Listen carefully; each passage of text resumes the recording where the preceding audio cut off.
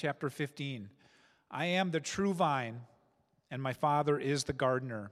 He cuts off every branch in me that bears no fruit, while every branch that does bear fruit, he prunes so that it will be even more fruitful. You are already clean because of the word I have spoken to you. Remain in me, as I also remain in you. No branch can bear fruit by itself. It must remain in the vine. Neither can you bear fruit unless you remain in me. I am the vine, you are the branches. If you remain in me and I in you, you will bear much fruit. Apart from me, you can do nothing. If you do not remain in me, you are like a branch that is thrown away and withers. Such branches are picked up, thrown into the fire, and burned. If you remain in me and my words remain in you, ask whatever you wish, and it will be done for you. This is to my Father's glory, that you bear much fruit, showing yourselves to be my disciples.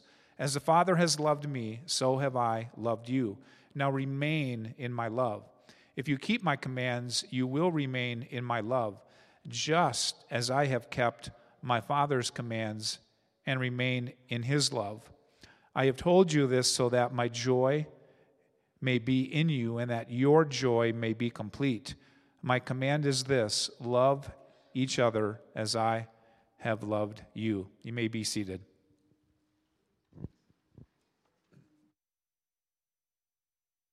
All right. Well, good morning, everyone. It's good to see you. It is the fall, and I do love the fall. I said to Ashley, I think it was on Tuesday or Wednesday, one of those cool mornings, I said, if you could please just find an intravenous pumpkin spice latte and just put it directly into my veins, that would be perfect. I love this season. Summer is fine, it's good. Winter stinks, let's all be honest. Spring is good, but fall is the best. And I say that even knowing that the Hawkeyes aren't going to play for 3 more weeks. So it's good. It's good. Before we get into the message today, I do have 2 quick announcements. Next week is a big week for us at Grace Community. So we have kids' church, so we'll have childcare available for everybody next week. So if you're watching online and you're planning on being here next week, be sure to register your children by Thursday of this week so that we can have a spot reserved for them and materials printed up for them and ready to go. That would be really helpful for us if you would do that. And the second thing next week, after our second service, we're going to have a membership informational meeting. That meeting is for anybody who is not a member at Grace Community Church and is interested in what membership is all about. We'll talk a little bit about that, and we hope to see you at our membership meeting next week. All right? All right. Now, nearly everything we experience in our lives reinforces a kind of singular idea, and that idea is that approval is something that we have to earn. That approval is something that we earn. This starts at a very early age, in fact. It probably begins in our homes with our families, where we're taught that there are certain behavioral standards that we have to meet. Don't hit your sibling, right? Pick up your room. And for some of us, we learn this insidious little truth in our homes, not all of us, but some of us, that we are only worthy of approval or affection if we do the right stuff. We quickly learned that approval is derived from performance. And this notion just picks up and gathers steam as we leave the home and enter into the world. By kindergarten, we are being judged against a standard. My children's report cards don't have A's, B's, and C's on them. They have two little initials, with something like meets standard or exceeds expectation or below standard. These are the kinds of things that we hear. In junior high, you might have been told, like I was, that if you don't excel at math in 7th grade, well, you're not going to get into the right college and your life is ruined, right? At least this is what I was taught to believe. And for somebody like me who couldn't really read until the 8th grade, it was very discouraging. My life's not going to amount to anything. And this achievement that is involved in the academic aspects of our lives don't even begin to scratch the surface of what type of achievement we are instructed we must meet, what bar we have to jump in the social aspects of our lives, in sports, in relationships with the opposite sex, in popularity, or in my case, in the lack of popularity, an acute lack of popularity. It is hardwired into our brains that approval and love are earned. They're earned and almost never given. And as soon as we leave the home, it gets even worse, right? We get out into American life, where we are told that American life is a meritocracy, meaning that we have the freedom to achieve up to the merits of our ability. So work hard and pull yourself up, and then you will be enough. So what do? We hop into the rat race, don't we? We exert ourselves and we work, and we are subjected to quarterly or biannual reviews where we are either praised or corrected. We either measure up and advance, or we do not. This is where the term dead-end job comes from, right? It's this idea that we have reached the end of our ability to achieve, and now we just kind of flounder in professional purgatory, right? When I run through all of these examples, it's not surprising that we live in a culture that teaches us that approval is something that we earn. Approval is something that we earn. And it's not surprising at all, then, that we struggle with the idea of grace. That we struggle with the idea of grace. The idea that the love and approval of God is something that is freely given, and that we actually, in fact, cannot earn. That truth feels counterintuitive to the reality of our world. It really does. Maybe we have caught a slight glimpse of that type of love, of that type of grace from a parent or a friend or from a teacher, somebody who loved us and approved of us even though we didn't deserve it. They loved and approved of us for no real reason at all.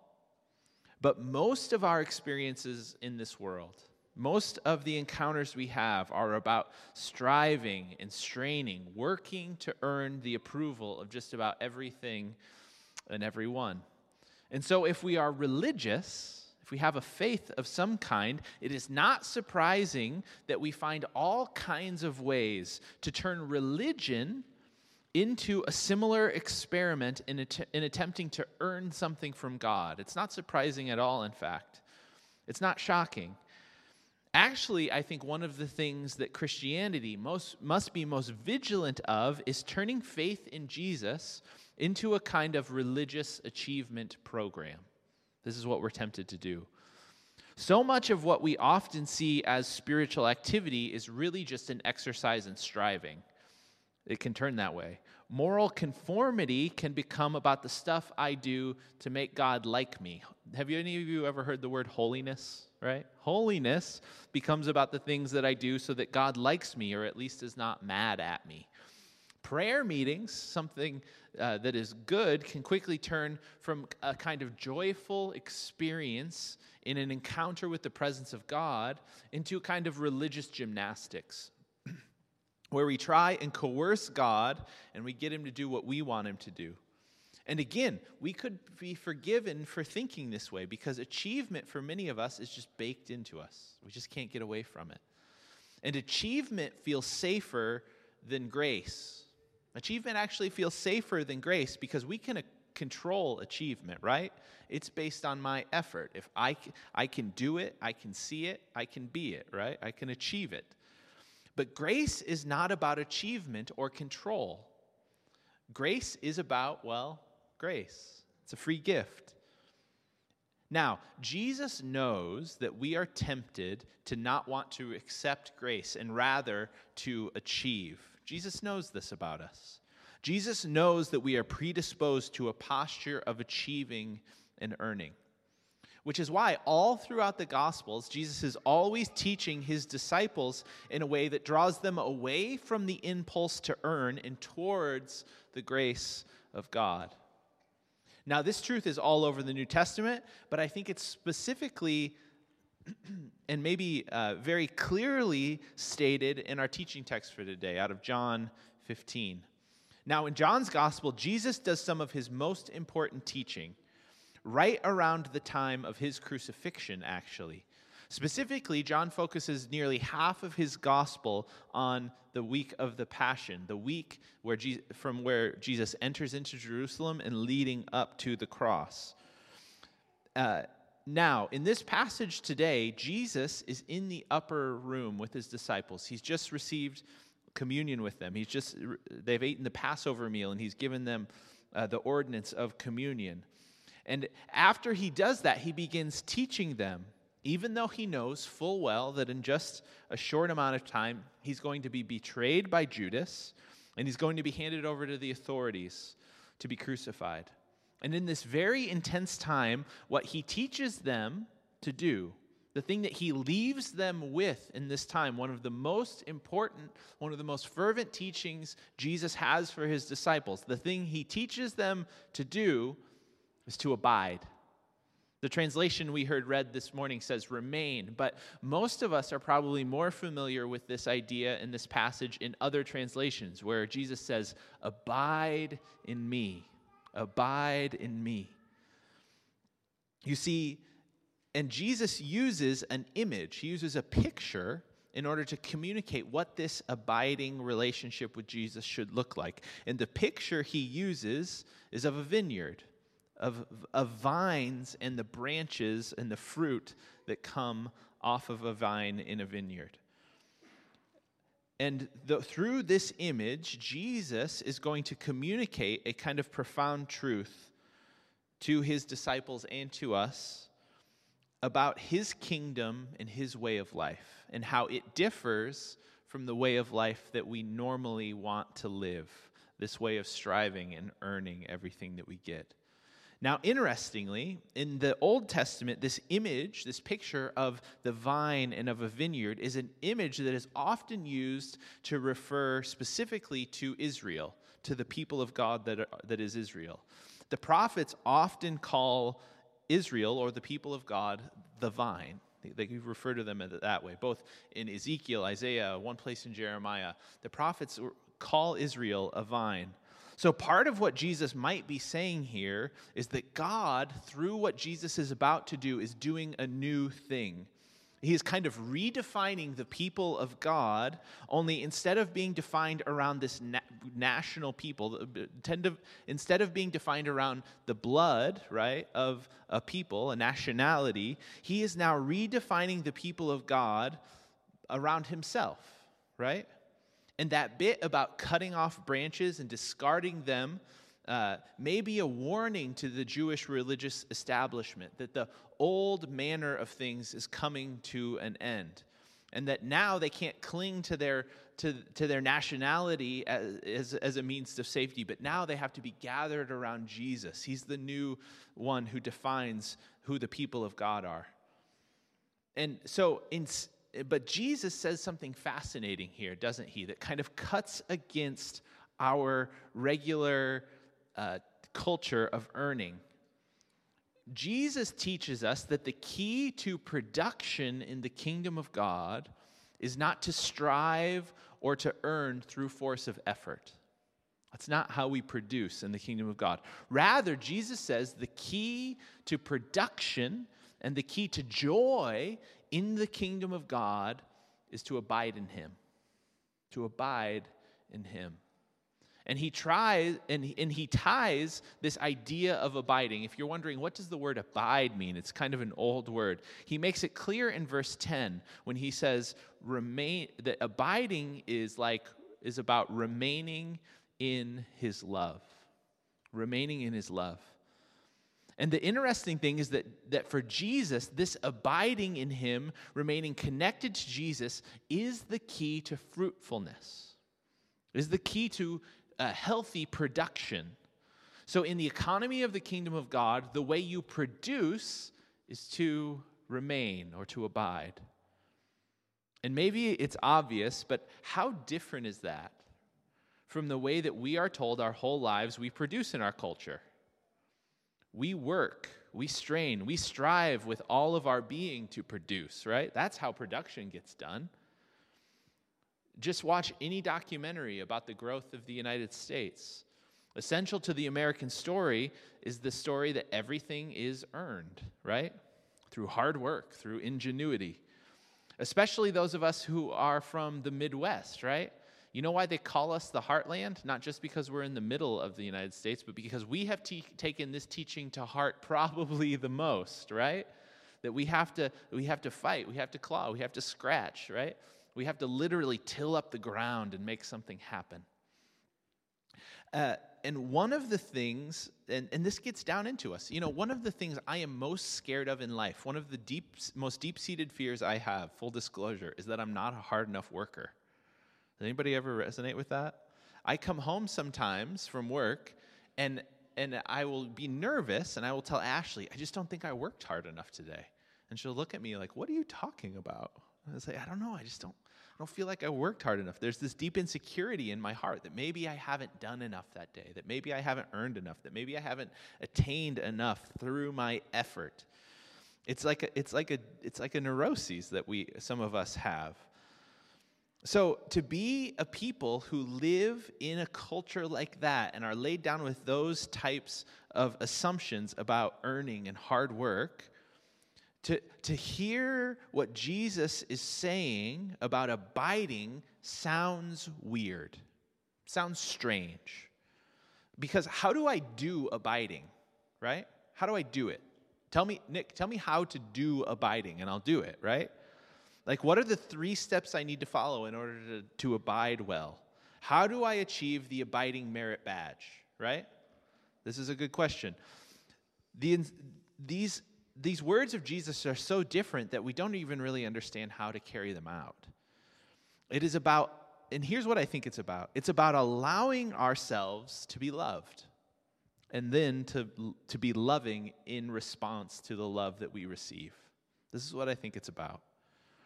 One of the things that makes a marriage really, really difficult, or any relationship really difficult, is when one or both of the people in the marriage don't know how to let their partner love them.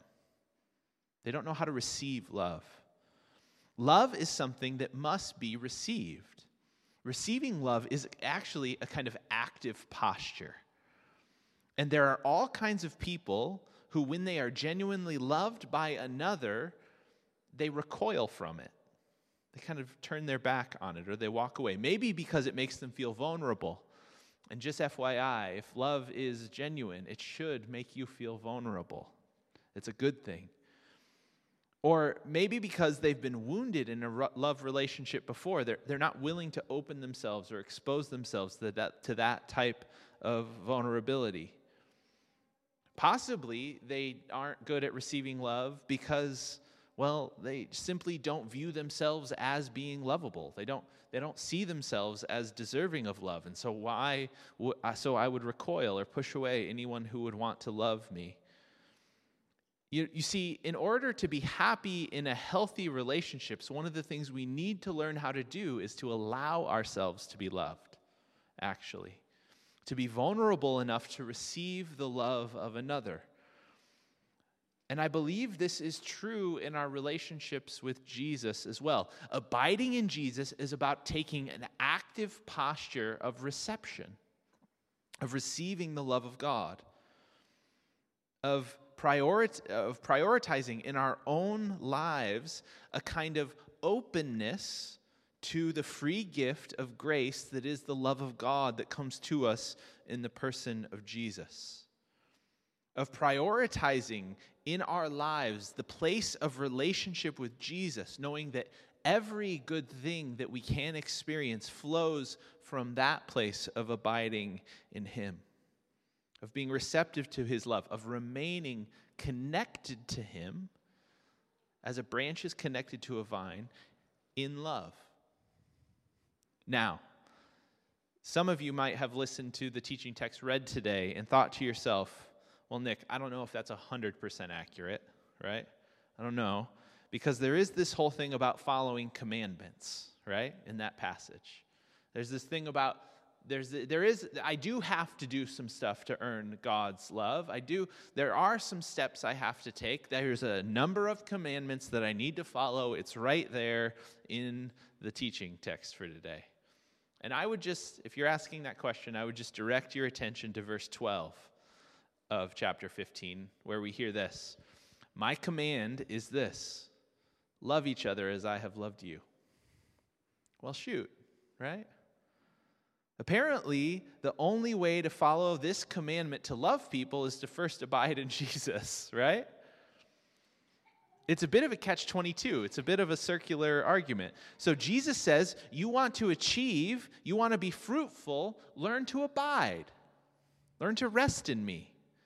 To follow my commandments, which their highest goal is simply to love other people, you have to learn to abide in the love of God. Until you've learned to be loved, you can't love in return. And again, notice that we do absolutely nothing to earn the privilege of abiding. But here's the thing. Jesus knows that we are wired to justify ourselves. Jesus knows this. He knows that striving is baked into our fallen nature. And the fact that we are invited simply to abide or to remain with Christ in an active, loving relationship with the Creator of the universe, he knows that that fact makes us uncomfortable. And so he reiterates to us the fact that apart from me, you can do nothing. He just wants to make it clear, right? Apart from me, you can do nothing. And again, there's a question that raises in my heart when I hear Jesus say that. Really, Jesus? I can do nothing? I got a 401k, right? I built a house. Not the one I live in now, but I've built a house in the past. In case you're impressed, you can come talk to me about it later, right? I don't know if you know this about me, but in 7th grade, I made the intramural floor hockey all-star team, right? It was an athletic feat that has never, ever been duplicated in the history of the world. LeBron's 4th titles got nothing on my 7th grade intramural floor hockey all-star team. See, Jesus reiterates this because abiding does not come naturally to us. Striving does, right? Striving does. Because even in the backs of our minds, we feel that it is our effort that makes us valuable. That's what we think. And this is no more true than when it comes to church and we begin to talk about this idea we talked about earlier, holiness. We might think that the grace of God is free, but holiness or purity or doing the right things, well, that's all on us, right? That's about effort. That's about making it happen. We are told that salvation is the free gift, but holiness is something we earn through hard work, right? I grew up in an expression of faith that was very healthy in many ways, but one of the ideas that I subconsciously kind of took into my heart was that holiness is about effort. That is about gritting my teeth. Not sinning is about gritting my teeth and doing the right things. But here's what that kind of moralism, that sin of moralism does. You see, moralism is this false belief that our striving, our effort is what leads us to purity or holiness. But that belief usually just leads to a kind of cycle of sin in our lives, where we grit our teeth for a little while until we run out of the willpower that is required to not do the thing we don't want to do, and then we fall back into sin or difficulty. We fall back into that pattern of trying to work hard in order to avoid, right? It's kind of this binge and purge cycle that so many of us, the relationship that so many of us have with sin. And then, once we fall back into it after we've lost the willpower, what happens? We feel even worse about ourselves. Because here's the truth. You and I, we can't grit our teeth into holiness. We can't grit our teeth into fruitfulness. We can't produce our way into lasting joy. We can't strive our way out of discouragement. If Jesus is right, and I believe he is, the key to all of it is to abide. It's to remain. To get your life and your value out of a vital connection with him. This is, I think, the key. This is the key to a fruitful life, Jesus says. This is what it means to live in a vital connection to the vine, to the one who created and loves us. Now, so the question is, how do we do that, right? Practically, in the experience of our regular everyday life, how does that happen? And so I do have 3 points for us today. I said earlier, I know I made fun of the fact that we might have 3 points to abiding. You're just going to have to deal with that. I'm a preacher, so we have 3 points, all right? You can take them for what they are. So here's the thing, and I think this is helpful for us. This isn't exactly how to abide, but at least practically, here's how abiding looks in my life, all right? So the first thing that I often need to do in this process of learning to abide is to relinquish the striving. Relinquish the striving. And by that I mean to actively release control of your life to the love of God in Christ Jesus. To actively do it. Maybe even to say it out loud if you need to. So very often this act of relinquishment looks like awareness. Awareness of what's happening on the inside of me. For me, it's when I am really anxious, or when I'm frustrated, or when I'm worried about my performance. I need to remember in those moments Jesus' invitation to abiding and actively relinquish or lay down my efforts and my striving, to turn aside from what I am doing and then attend to Jesus, to become aware of the love of God and to remind myself of the true power that propels my life, and that it is not my effort that propels my life. It is the love and grace of God. And it is through vital connection to Jesus that my life yields fruit, that it produces. My life only produces through vital connection with Jesus. And if I'm not aware of what's happening around me and inside of me, if I'm not aware of the things that are making me anxious or frustrated or nervous, then I'll never be about the business of relinquishing that to Jesus very well. So, that's number one. Number two is kind of an outflow of number one. Receive Jesus' love as a pure gift. And by this I mean weave relationship with Jesus into the routine of your daily life. You know, you can't earn the love and grace of God. All you can do is receive it. And so the question is, how do we weave relationship with Jesus into the routine of our daily lives? I think part of the way we do that is through spiritual disciplines, is through spending time in Scripture and in prayer, through attending church, through being with people, through serving people, through giving, through actively laying down our lives for others. But here's what often happens in the church. Oftentimes we reduce the full picture of what it means to have a relationship with Jesus down to like 15 or 30 minutes a day where we read our Bibles and pray, right? And what happens when we reduce it to that point is that activity of devotions become about earning, right? Because if I don't check that box every morning, then God's mad at me or I haven't achieved everything I need to achieve. Rather than seeing my relationship with God, this invitation of Jesus to abide as a whole life thing. Now, I'm going to be really honest with you. I'm going to make a confession in front of the whole congregation. I had a child 3 weeks ago, 3 weeks and some change. If God's pleasure with me was based solely upon whether I got my devotionals in the last 3 weeks, we'd be in trouble, right? And you would be in trouble too. Because your pastor would be a little off his game, right? I'd be in trouble because I had a kid 3 weeks ago.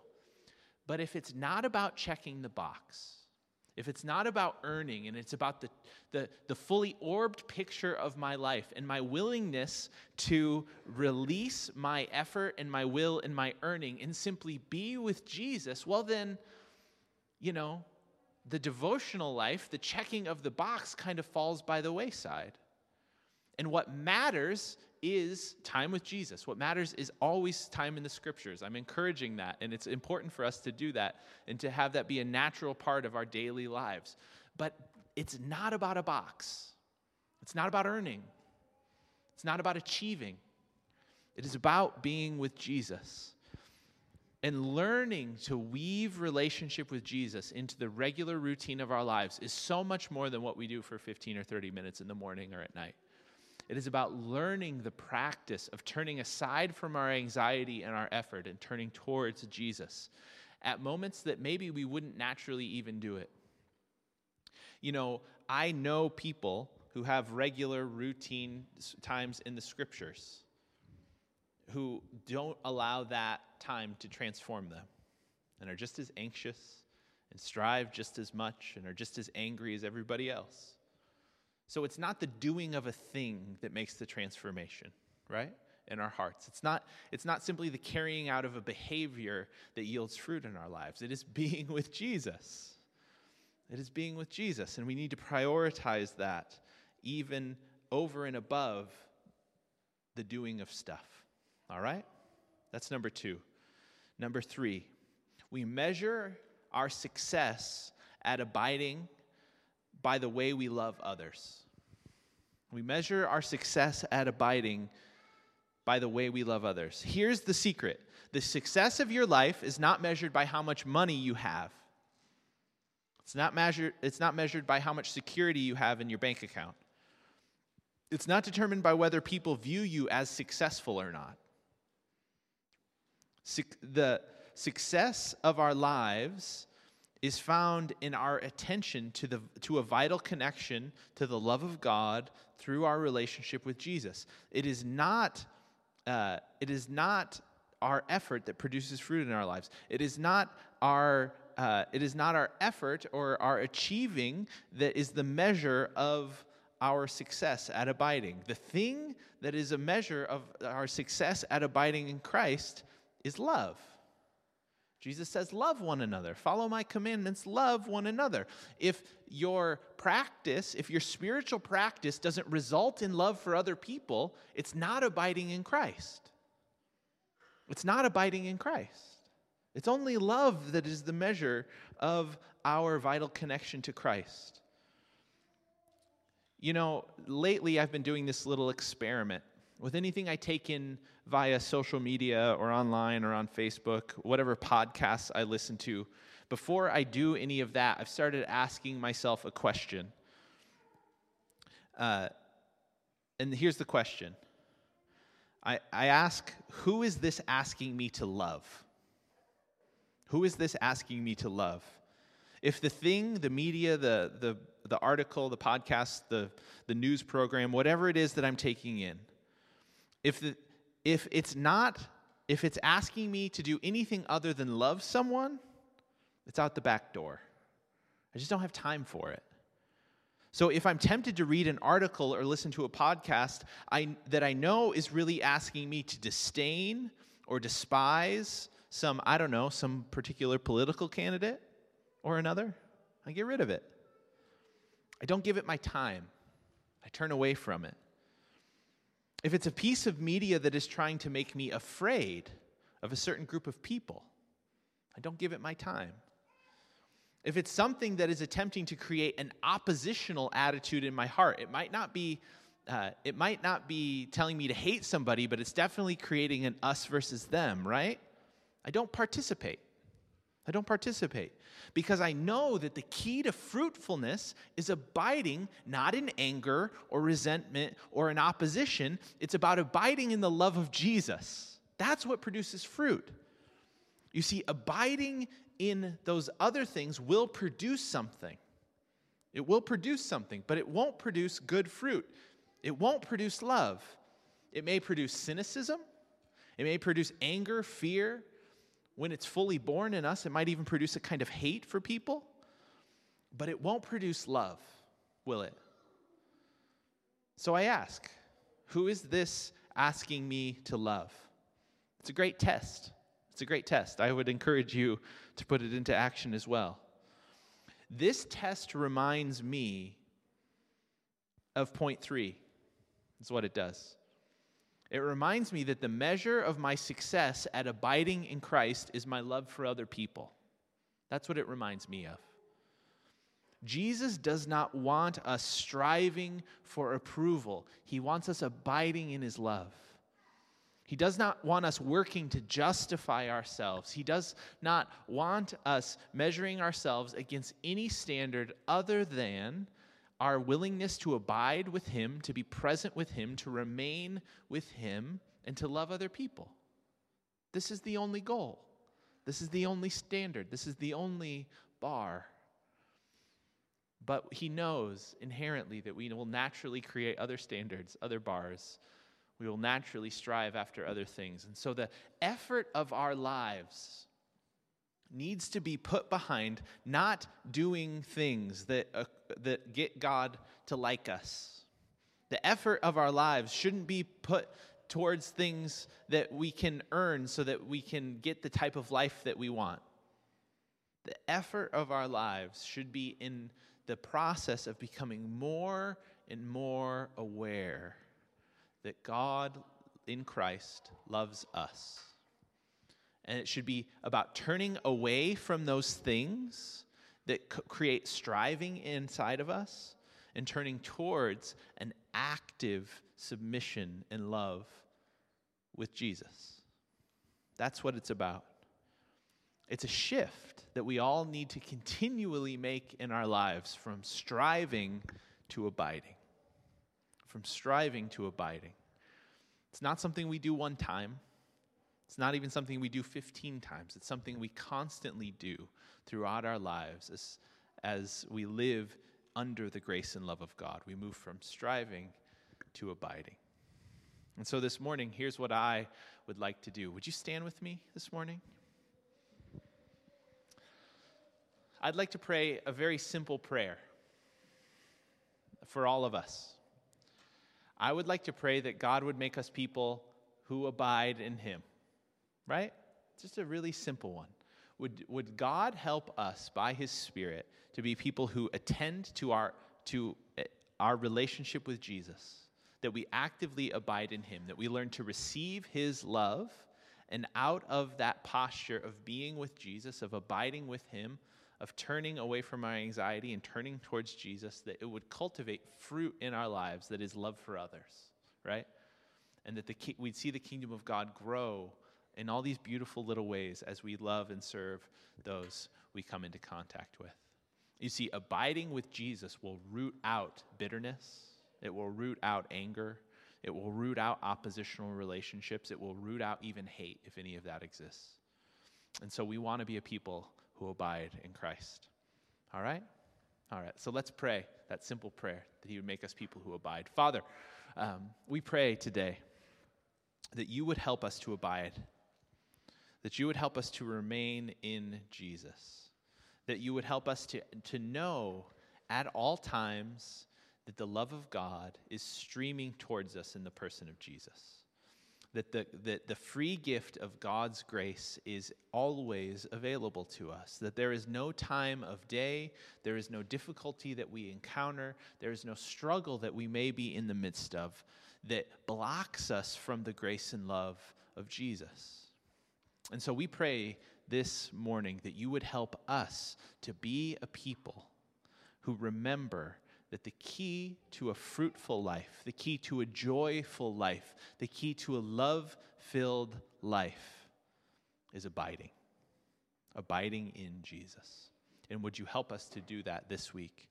Would you give us reservoirs of awareness that allow us to turn away from our anxiety, that allow us to turn away from our stress, that allow us to turn away from our striving and to turn towards Jesus. And we pray it this morning in that name, in the name of our King, Jesus. Amen and amen and amen. All right. Well, thanks for being with us this morning at church. If you brought a gift, you can place it in the box on your way out. It's good to see you. We hope to see you next week. Go today in the grace and the peace of our Lord Jesus Christ. Have a good day.